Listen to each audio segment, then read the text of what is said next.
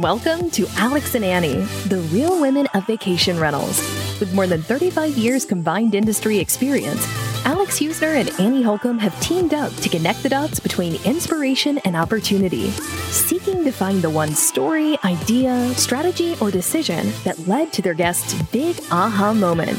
Join them as they highlight the real stories behind the people and brands that have built vacation rentals into the $100 billion industry it is today.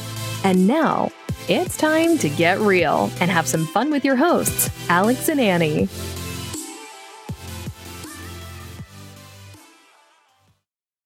Welcome to Alex and Annie, the real women of vacation rentals. I'm Alex. And I'm Annie.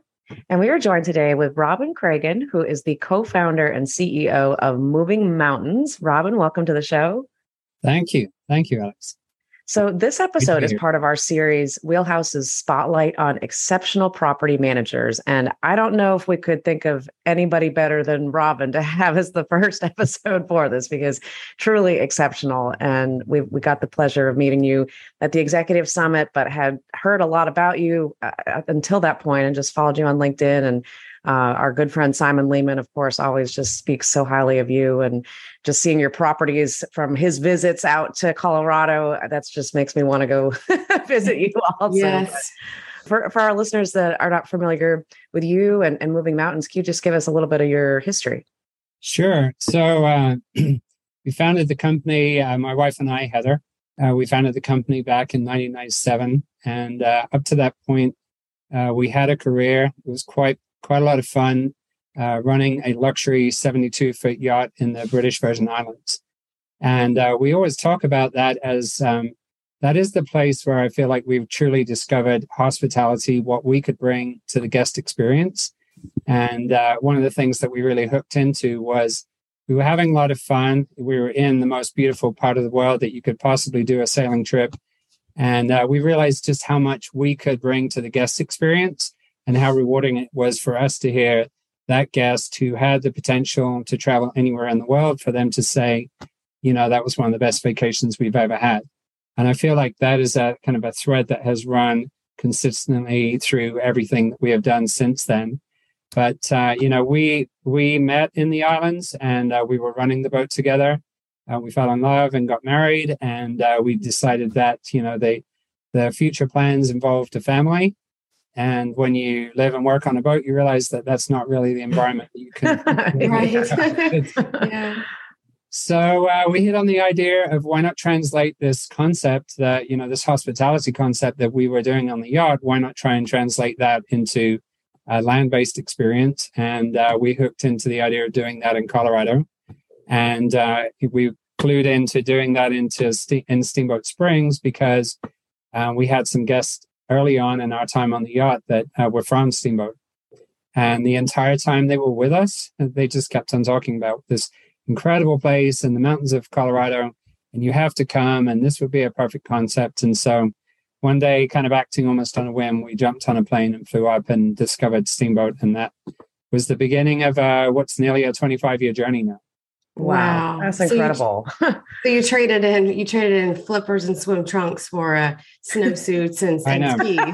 Yeah, it is a pretty big. It's not like you went to Destin or Panama City. That's a big change. Wow. This definitely is the furthest I've ever lived from the ocean. And the saying we use quite often is, it's like we swallowed the anchor, because we're about as landlocked as you could be. But and people were confused in the beginning.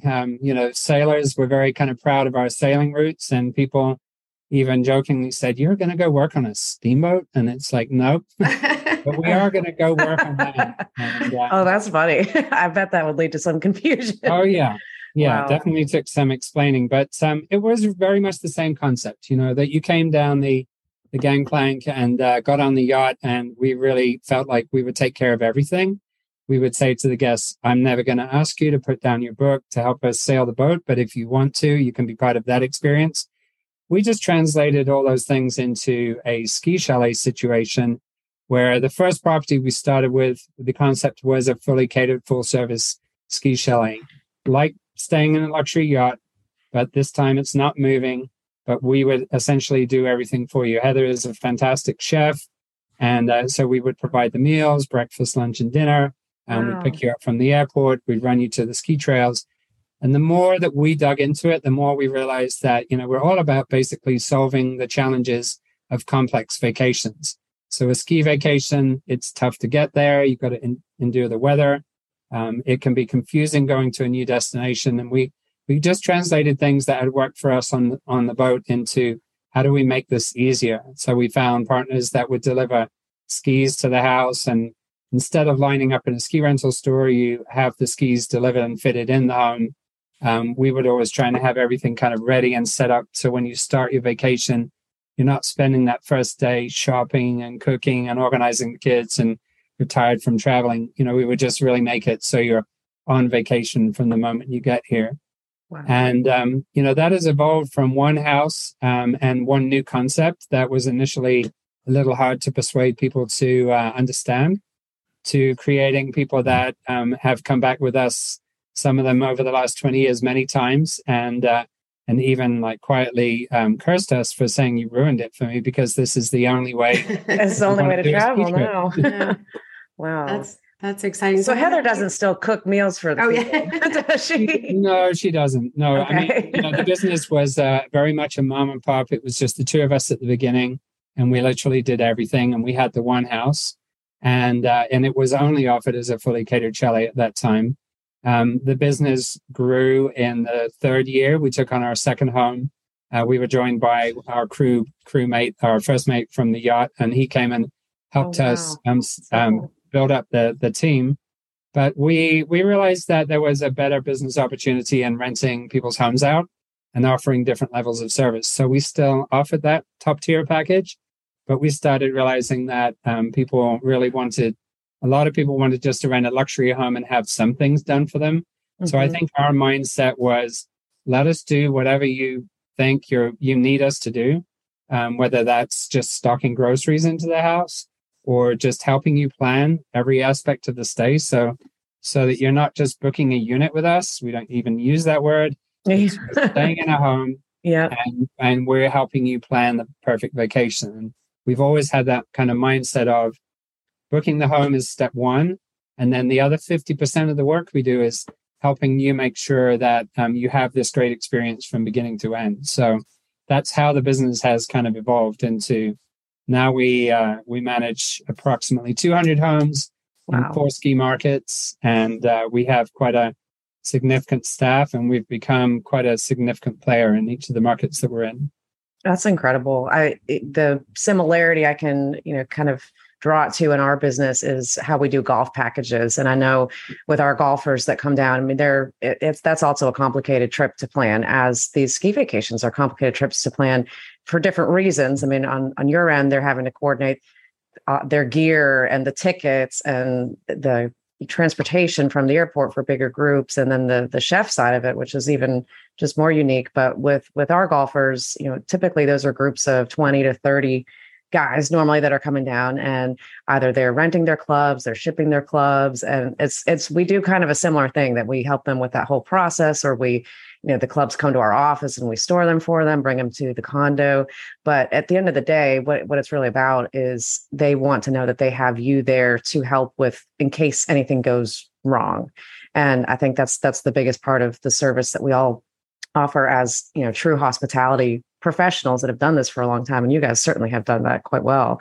My question for you would be, online bookings for these, is it mostly online, or are you getting a lot of guests that call? Because I feel like with ours and on the golf side of things, we do get a lot of phone bookings because there are so many questions that go along with it. It does surprise me how the business has changed, which I think is part of that is that the consumer's willingness to trust online reservations has changed.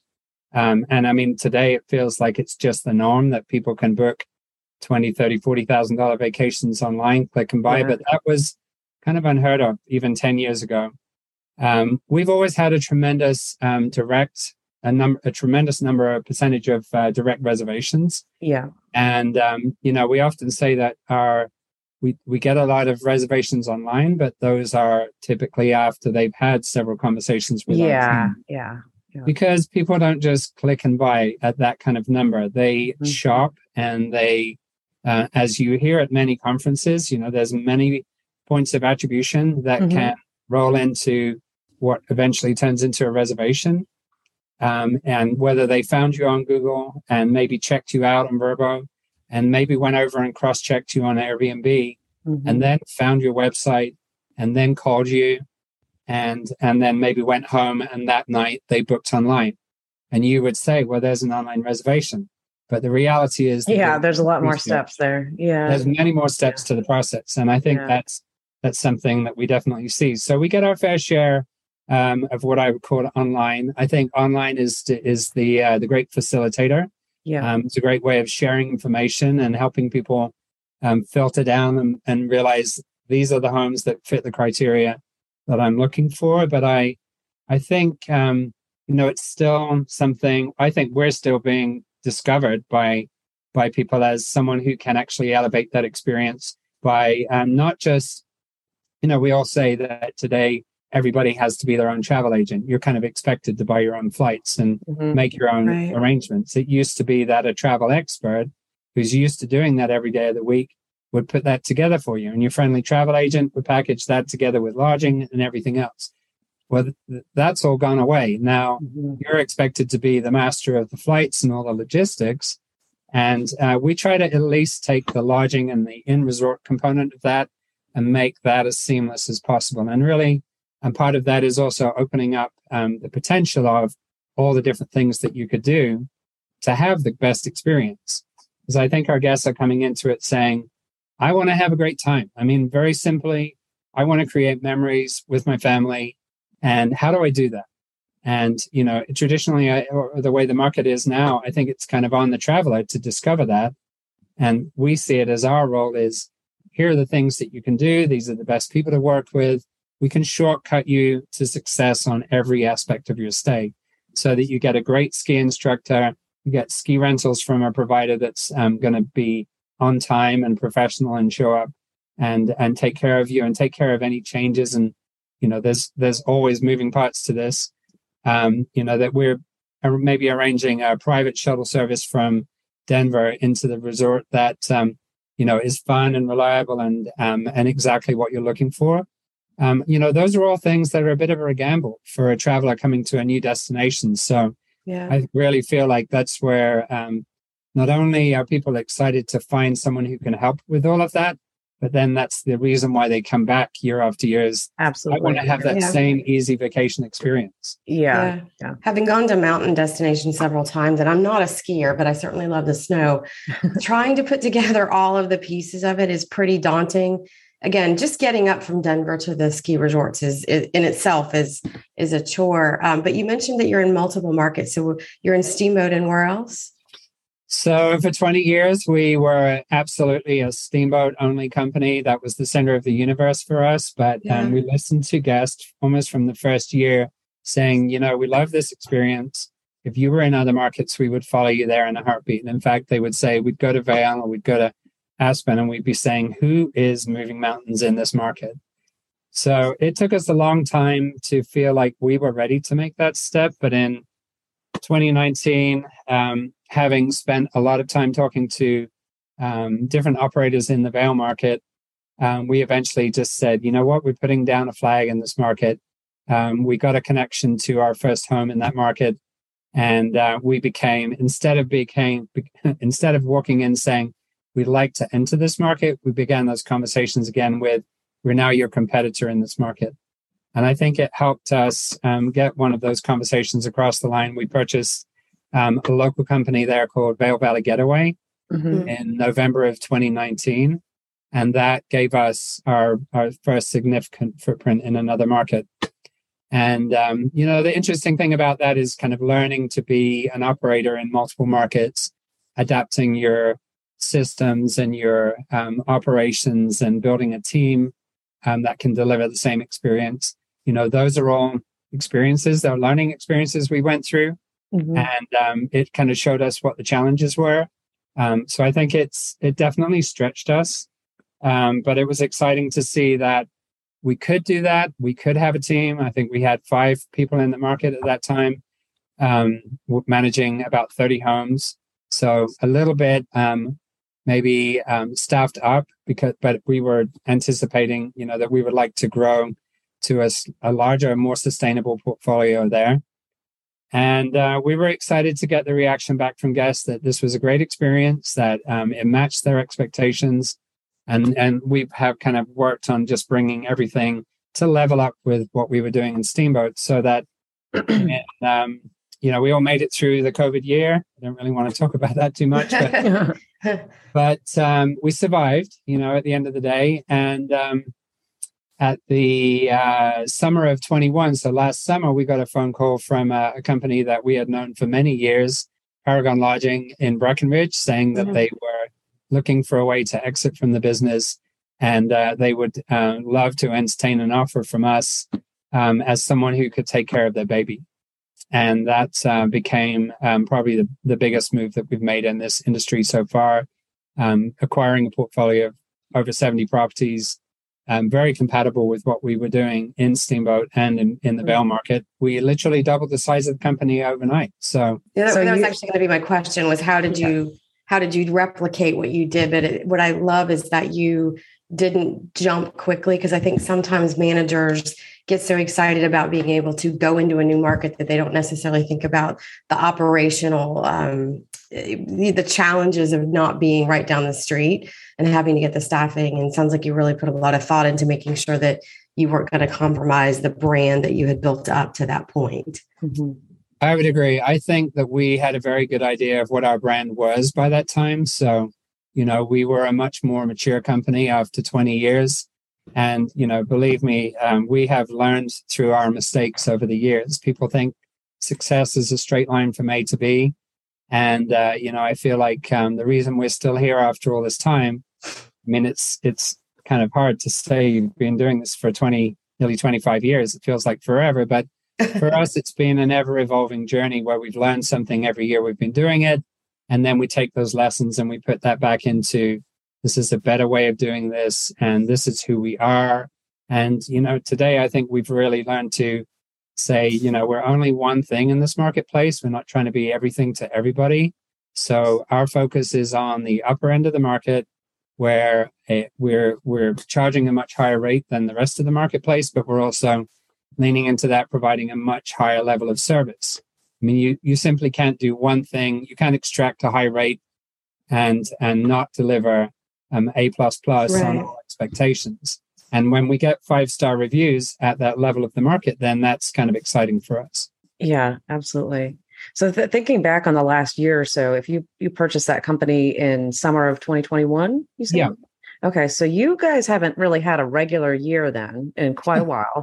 And you also are in the same boat that we are, that we had an acquisition end of 2020 and then also in 2021 that 2019, we didn't have that inventory on our program. So to compare, even if we look at their numbers during that year, it's really not apples to apples because they weren't being marketed by us. But talk a little bit about that. I think that's one thing that is a challenge for all of us, whether you're in the acquisitions situation or not. But just how do we move forward for 2023, knowing that it's hard to compare with what we've had these last 2 years, and 2019 still being such a very different business for you?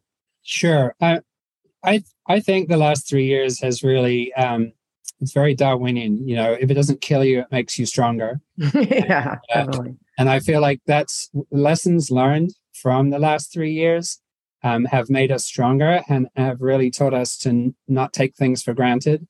Yeah. Not that I think we were in 17 and 18 prior to, beginning this kind of growth spurt that we're on right now. But we definitely feel like it's taught us that, the nuts and bolts of running a great business are making sure that I love Simon Lehman's expression that he brought out at the Executive Summit, which was about, financial hygiene.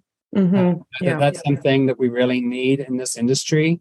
A lot of businesses are living somewhat hand to mouth, and things that have gotten us through the last 3 to 4 years has been a rigorous and strict budgeting process, and really looking at our numbers, not only the finances but forward looking as we can be in terms of sales numbers, revenue management. That's something that we have really kind of built our own revenue management strategy that is really attuned to our end of the business. We're leveraging some of the best tools in the industry. We use Wheelhouse as a way of managing rates because we've moved from the very kind of traditional block season rates into, as we transition from, we were forced to transition away from V12, which was our property management system. We went with Track, which now offers us daily pricing. And when you move into daily pricing, essentially 365 pricing seasons for 200 properties, you can start to, and then you have active stay pricing and all those complex rate rules that go into that. You realize the amount of data you're now working with, and you need a sophisticated tool in order to be able to manage that. And then you need to have that discipline behind it to say, how do we use this information so that we can make good decisions? I mean, it combines into, tools like Key Data, that is taking our data and then reporting that back to us in a way that's easier for us to understand where are we today. And just as you pointed out, I mean, no 2 years in the last 3 years have been the same. So where are we today relative to where were we this time last year? Yeah. And then what were all the factors that came into play? It takes the human factor, right? And we were all at the Data and Revenue Management conference recently, and that's a lot of what the subject matter was, is that you're never going to replace the person. That AI and technology helps us a lot, but it can only go so far because you have to be able to understand and connect the dots between things that only as a revenue manager and owner of the company are going on. Now, do you handle the rates, or do you have a revenue manager, or how does that work?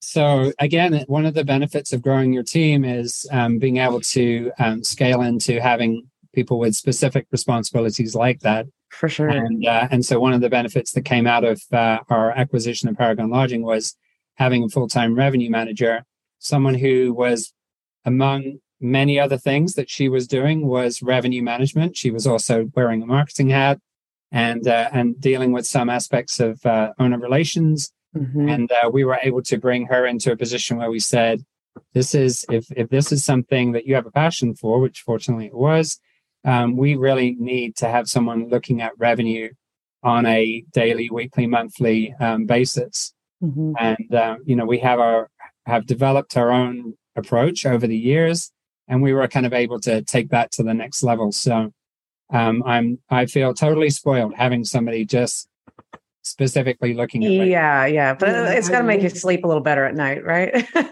Right, because there's just too many things to watch, and we all are seeing how the market changes, from COVID going from busy to zero to then full speed ahead and then hitting record pace, and trying to keep up with these changes and realizing that results that you're getting today turn into trends quickly. And so we saw that surge of demand that came over the last 12 months. And then, interestingly enough, we've seen a very rapid, what I would call normalization, but it feels like putting the brakes on compared to the pace we were going at over the winter of 2021-22. This spring, definitely things slowed down, and we realized that we needed to have strategies in place to be competitive where we needed to be competitive. So, yeah, I'm sure you probably split with international markets quite a bit from your guest history and your visitor base. And that's one thing that we've been talking about now for the last really year and a half is, what happens once international travel comes back. And it already is back, but have you seen a pullback this year from that already? This summer, what we experienced is the dilution of everybody domestically, then deciding to go and get the Europe trip in. So I think worldwide destinations opening up has kind of pulled the demand into many more different areas. But we're hoping that one of our makeups for this winter will be the return of the Australian skier who loves their summer vacation is actually in the middle of our ski season. Right. And the Aussies love to come just after New Year because our rates are lower and the ski conditions are great, and everybody has their kids back in school. So these Australian families would come for 10 days to 2 weeks and have their summer vacation skiing in Colorado.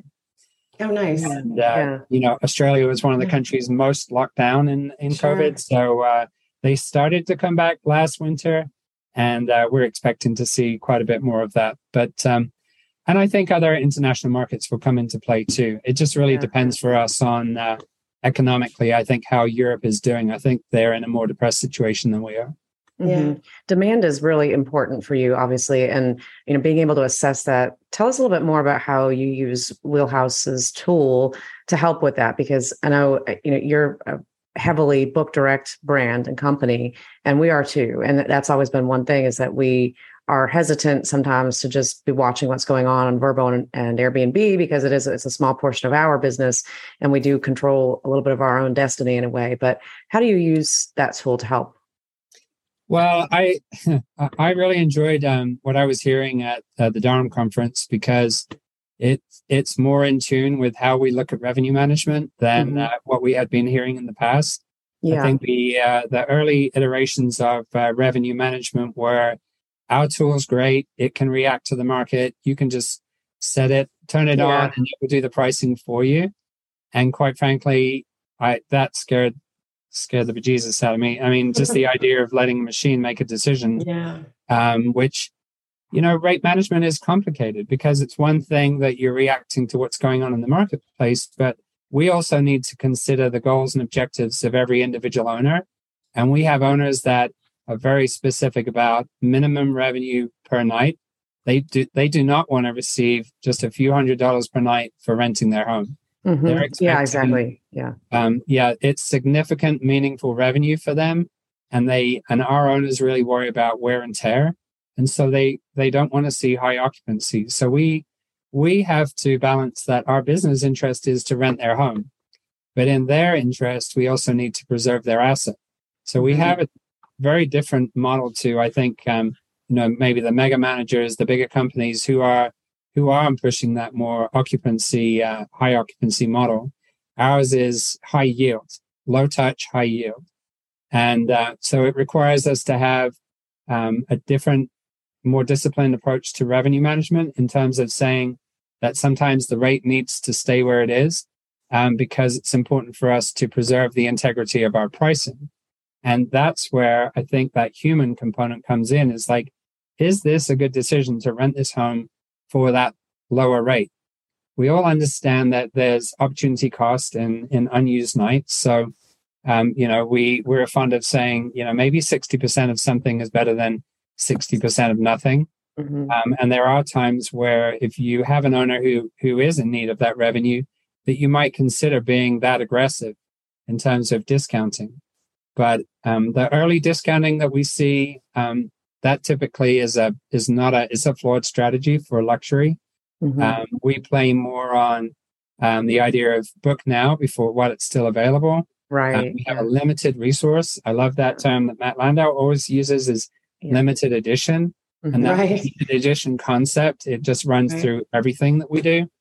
And that is more inclined to get people to make a reservation based on FOMO, fear of missing out, than to say, I really need to get a better rate. The client who is saying, I have a budget of $10,000, and I was wondering if we could book that house that you have listed for 15 at that price.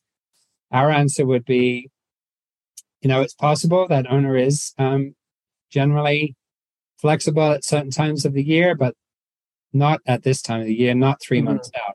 Yeah. If it's still available and you're flexible on your dates, if it's still available 2 to 3 weeks out, there's a possibility. And that is kind of a decision that the guest is weighing then, is, do I wait or do I book it now? Yeah. Yeah. So I have a question related to, you selected Wheelhouse. There's a lot of tools out there, and they all kind of have different bells and whistles. But what was it, I guess, going through that process, what was it that made you choose Wheelhouse over the others out there? Well, with a higher average daily rate, then any kind of model that's based around a percentage of your revenue is definitely harder for us to justify that expense. So we early on kind of steered away from the models that are tied to a percentage of your revenue. Right. So we liked that about Wheelhouse, that it was more of a manageable expense. It's a per unit cost. But also, we weren't just sold on the pricing structure. I think the tool they've developed is extremely easy to use. It's very intuitive.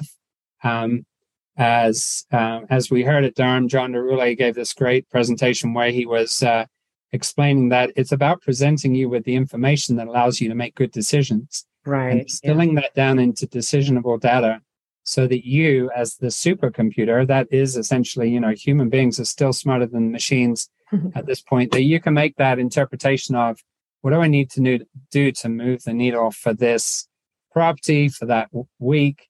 We're still learning to use some of these tools, but I think distilling down a ton of information that's out there in the marketplace is helping us to make better decisions.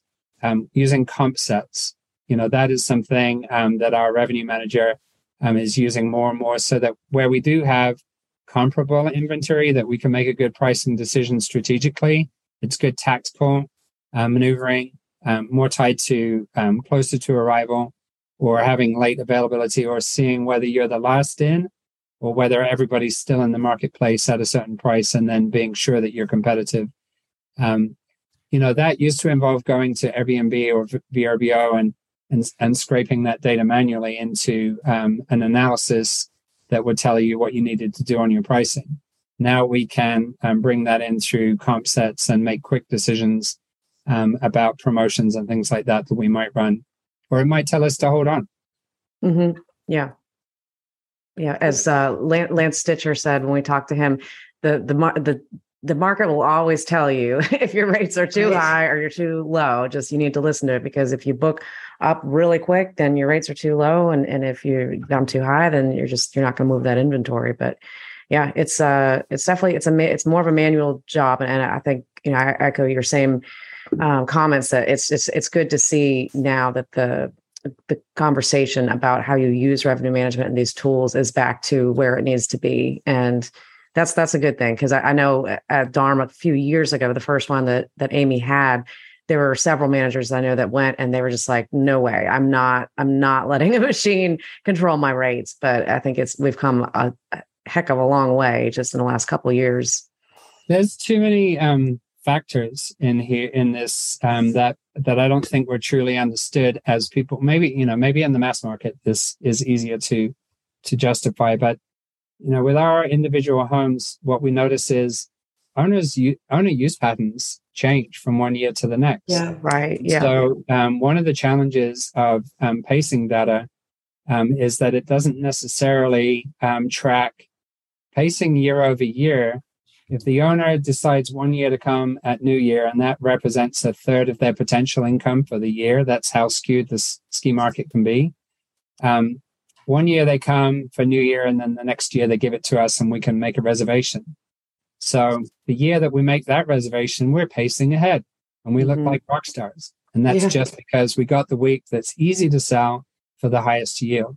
You come back the next year and he says, well, I'm coming for Christmas and I want to use these specific dates, and it messes up your New Year. And then you have the owner asking you, why are we pacing behind? And you have to dig into, well, it's all to do with that $20,000 to $30,000 vacation that you took in your home during prime season. Right. Yeah. So, it's complicated. I think you have to look at a multitude of different factors when you go to the property level. You need to be sure that you're really looking and understanding the full story of that property from 1 year to the next. But it is very useful to be able to pull out by region or by general area and study some of those trends and see if something is pacing ahead or behind in a more high level sense. So I think we're learning more and more. We're seeing, we have 4 locations, Beaver Creek, Vail, Steamboat, and Breckenridge, all within 100 miles of each other. And one person might think that those are consistent, the inventory is somewhat consistent, it's all of a high standard. And yet the market characteristics, the booking patterns so different. Are very different. I think that's where a lot of companies have had challenges when they try and go to more markets. I know there's been some Annie, some in your neck of the woods that bought companies out where Robin is, and that's night and day as far as the markets go. At least where you were, they were at least in semi close vicinity there, and had similar types of travel stays and trends, but. That's tough. And even just keeping in your own local area. I mean, to go into another market is definitely a challenge, but I would imagine, to be able to do that, obviously you have to have really great software to support that too. How has Track been? Yeah, Track has been good so far. All things being equal, it's never a pleasant experience to transition to right. software. Yeah. And, so we've gone through that twice because we transitioned our Breckenridge team in the middle of the winter, which kind of we had to do, but it was painful. So having gone through that, I think we're on the other side of it and feeling like this has been a really positive transition for us. But software and integrations and things like that are very complex. And, we said with V12 that we were unpacking the box for a good 3 years. And I sort of feel like it's going to be the same story with Track, that they're still developing many features that I think will help us tremendously in the future. We're still getting our head around how we can maximize the potential of the software, but it is very configurable. It is very adaptable to our way of doing business, and they've been a solid team to work with. I think the commitment is there at the high end of the leadership that they want to deliver a good experience. We just don't make that assumption that everything is there that needs to be. I think it's continuing to improve every year. So on that too, or on a different topic, I guess, you use Amber Hurdle, I know, for some of your employee training and branding. Can you, we love Amber, of course. Yeah. Can you tell us a little bit about your experience working with her? Yeah, Amber's been amazing. Actually, just not just Amber, but we formed a relationship with Steve Trover. And he's great too. Yeah. The two of them together is like, I know. Oh my God. You got a powerhouse team. Dynamo. I know. We were super excited that we had the opportunity to work with the two of them together. And the tool that they helped us roll out to our team was Predictive Index. So PI, as we call it in-house, helps you understand a little bit more about who you are, what your strengths are, what your decision making is based around, how you like to interact with other people, how you like to be interacted with, whether you're a conformist or whether you're somebody that only likes to work within the lines, someone who likes to color outside the lines, that maybe that's not the person that you want to have in accounting. But maybe someone who is more collaborative, maybe better suited to a more of a team environment within a team. And running a company like this requires everybody and essentially the right people in the right seats on the bus, so that you can play to their strengths. And I really feel like PI helped us better understand each other, better appreciate the strengths of the people within the team. And now through Steve's company, it's helping us to recruit people that are the perfect fit for the positions that we have open. And then through Amber, she's a fantastic presenter. So helped us get our head around this very complex concept of all these different personalities or behavioral profiles. But also helping us understand about formalizing, developing our employer brand within the company. Company culture is a huge deal for us. Yeah. I think we have a pretty strong focus on company culture, and it was really just helping us to appreciate that and then take it to the next level, developing some processes that we felt like we could have improved our employee onboarding process, for example, which he led us through a great exercise there where, the great thing about that was getting the team. This is kind of where we are at our next level, is getting our team to develop what we want to have as a team for a better process within the company. So I think things like that are very empowering to our team. The company is maturing, and Heather and I are trying to look at some new ideas, and we can't do that if we're still running the day-to-day of some of the property management operations that we do. Yeah. Well, you've engaged some of the best leaders that there are in the business in terms of helping you fit all these pieces of the puzzle together. And Robin, you are someone that I think other management companies can hold in high regards and learn from. And we hope to have you back again very soon and talk about some other things. But before we wrap up, I did want to ask you something that we've been talking a lot about with other people is, what is your thought on what the biggest subject or biggest topic that maybe isn't being discussed in the industry that should be talked about more right now? Well, I mean, I'm up to my neck in the advocacy and regulations battle. And I mean, I'm not saying that the industry isn't talking about this. I mean, I think we are. But there certainly has been a lot of conversation about the fact that advocacy should not be the Wednesday at 9:00 session at the VRMA when everybody is on their last after the last night. Right. Yeah. Which it was at the last VRMA. And, it was a very sparse audience for something that if you asked me 3 years ago, do you have an issue with regulation? I would have said, no, we're in a good place. Everything's great. We're all managing our businesses really well. Now we, in Colorado, from one community to the next, and because we're in multiple markets, we can see this directly. We're fighting to defend our industry against unfair accusations of causing a housing shortage, causing a crisis within the community. The STRs, short-term rentals, are not valued. Suddenly we're being looked at very negatively and we're very proud of our business. And yet now we're having to defend it for things that we don't believe there has been any kind of justification for. So it is requiring it's almost a separate business activity for me right now, is just trying to defend this position. We're having to engage with attorneys. We spend a lot of time working with Rent Responsibly and this networking. I mean, that's something fantastic about this industry, is that people are very open to the idea of working together and sharing ideas, but it's incredibly time consuming work for us to do that on top of just trying to run our businesses too.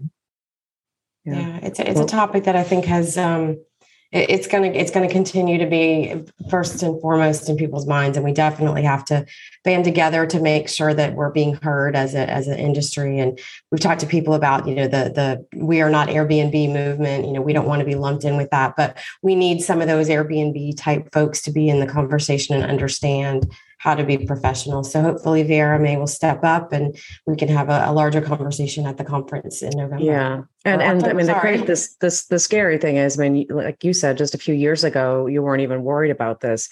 And now it's a huge part of your daily life. So that's the message that we're trying to drive home, in other destinations, mine included, Myrtle Beach area. We feel like we're very protected. We are a tourism market 100%, but that what it is right now, that's not guaranteed. I mean, there are so many things that can change, and you get different leadership and city council members, and it's a lot can be taken away very quickly. And I think right now the main goal needs to just be education, and really defining who we are as a professional industry and what we're not. And that's the brand. We had Vanessa Humes on with us just the other day, and she had a great idea that, VRMA needs to really put some efforts on this, and let's get a really good advertising agency to work with us on developing this brand, developing the messaging. Let's, put all resources to making this a really good effort. So we are very hopeful that will be what we start to see soon from VRMA, and hopefully we'll get a good update when we're in Vegas in a couple months here. Yeah, I mean, it is encouraging. I'll tell you that there are some great resources out there. And we were successful in applying to the VRMA Advocacy Fund for some financial support. And, it's great to see that the fundraising actually does land somewhere and there are tangible benefits. The people at Rent Responsibly, that is an incredible resource for local communities. They have helped us set up our local alliance and to create a marketing information and communications platform, and really kind of guide us towards creating. It's a new organization that we're essentially running, and running it as a team within your local market. So having to team up with your competitors, that's kind of a new thing. It's somewhat refreshing in a way that you can be shoulder to shoulder with your competitor. Yeah, absolutely. Yeah, absolutely. So I think there's a lot more resources available now than there ever were. And that's a good thing. But I think also they need to be. The challenges are bigger than they ever were. And, we need to have that mindset of, I'm not just running my business, but I need to think about how I educate other players in the marketplace that these are the standards that we should all be working to. So that's something that I think the VRMA has huge potential to elevate the professionalism of the industry as a whole. That concept of teaching the ones and twos, the moms and pops who maybe were like we were 25 years ago, just starting out with the first property, educating them that there are standards that are going to benefit, that they should play to, that will benefit the entire industry. And then, educating the value within our community, the value that we bring and the hard work that we put on, that we put into it behind the scenes to, I don't think our city council appreciates that we have monitoring devices that track noise levels, that can tell us 24/7 if a party's happening in a house that we need to go shut down. They don't realize the amount of effort we're putting into this, and we need to tell our story better in the same way that we need to explain the value proposition of an STR in a community in terms of visitor spending and tax revenues. That it's not told, we're not valued at the moment. We're stigmatized instead. Mm-hmm. Yeah, absolutely. We agree 100%. So we will stay tuned and hopefully get some more information here and see all of us working together. I do agree the collaboration is just key for, open communication and figuring out how we can work. Because as we always say, we are all in this together, but it really is the truth as far as the advocacy struggles. So, Robin, thank you so much for being with us today. It's such a pleasure to just enjoy getting to know you so much at the conferences, but just to hear more about the business today, I learned quite a bit that I didn't already know. But if anybody wants to contact you, what's the easiest way to get in touch? Well, through my email, robin@movingmountains.com. Pretty simple. ROBIN, that very important I, not a Y. And our website is movingmountains.com. And your website is beautiful, by the way. Yes, it is. I'm mesmerized by the video on the homepage. Alex and Annie will be doing a show from there at some point, we promise. Yeah. It's we can be the catalyst to you taking this podcast on the road, then we're happy. We're so I love it. I love it. Thank you, Robin. Awesome. If anybody wants to contact Annie and I, you can go to alexandanniepodcast.com. And until next time, thank you for tuning in, and we will talk to you soon. Thank you.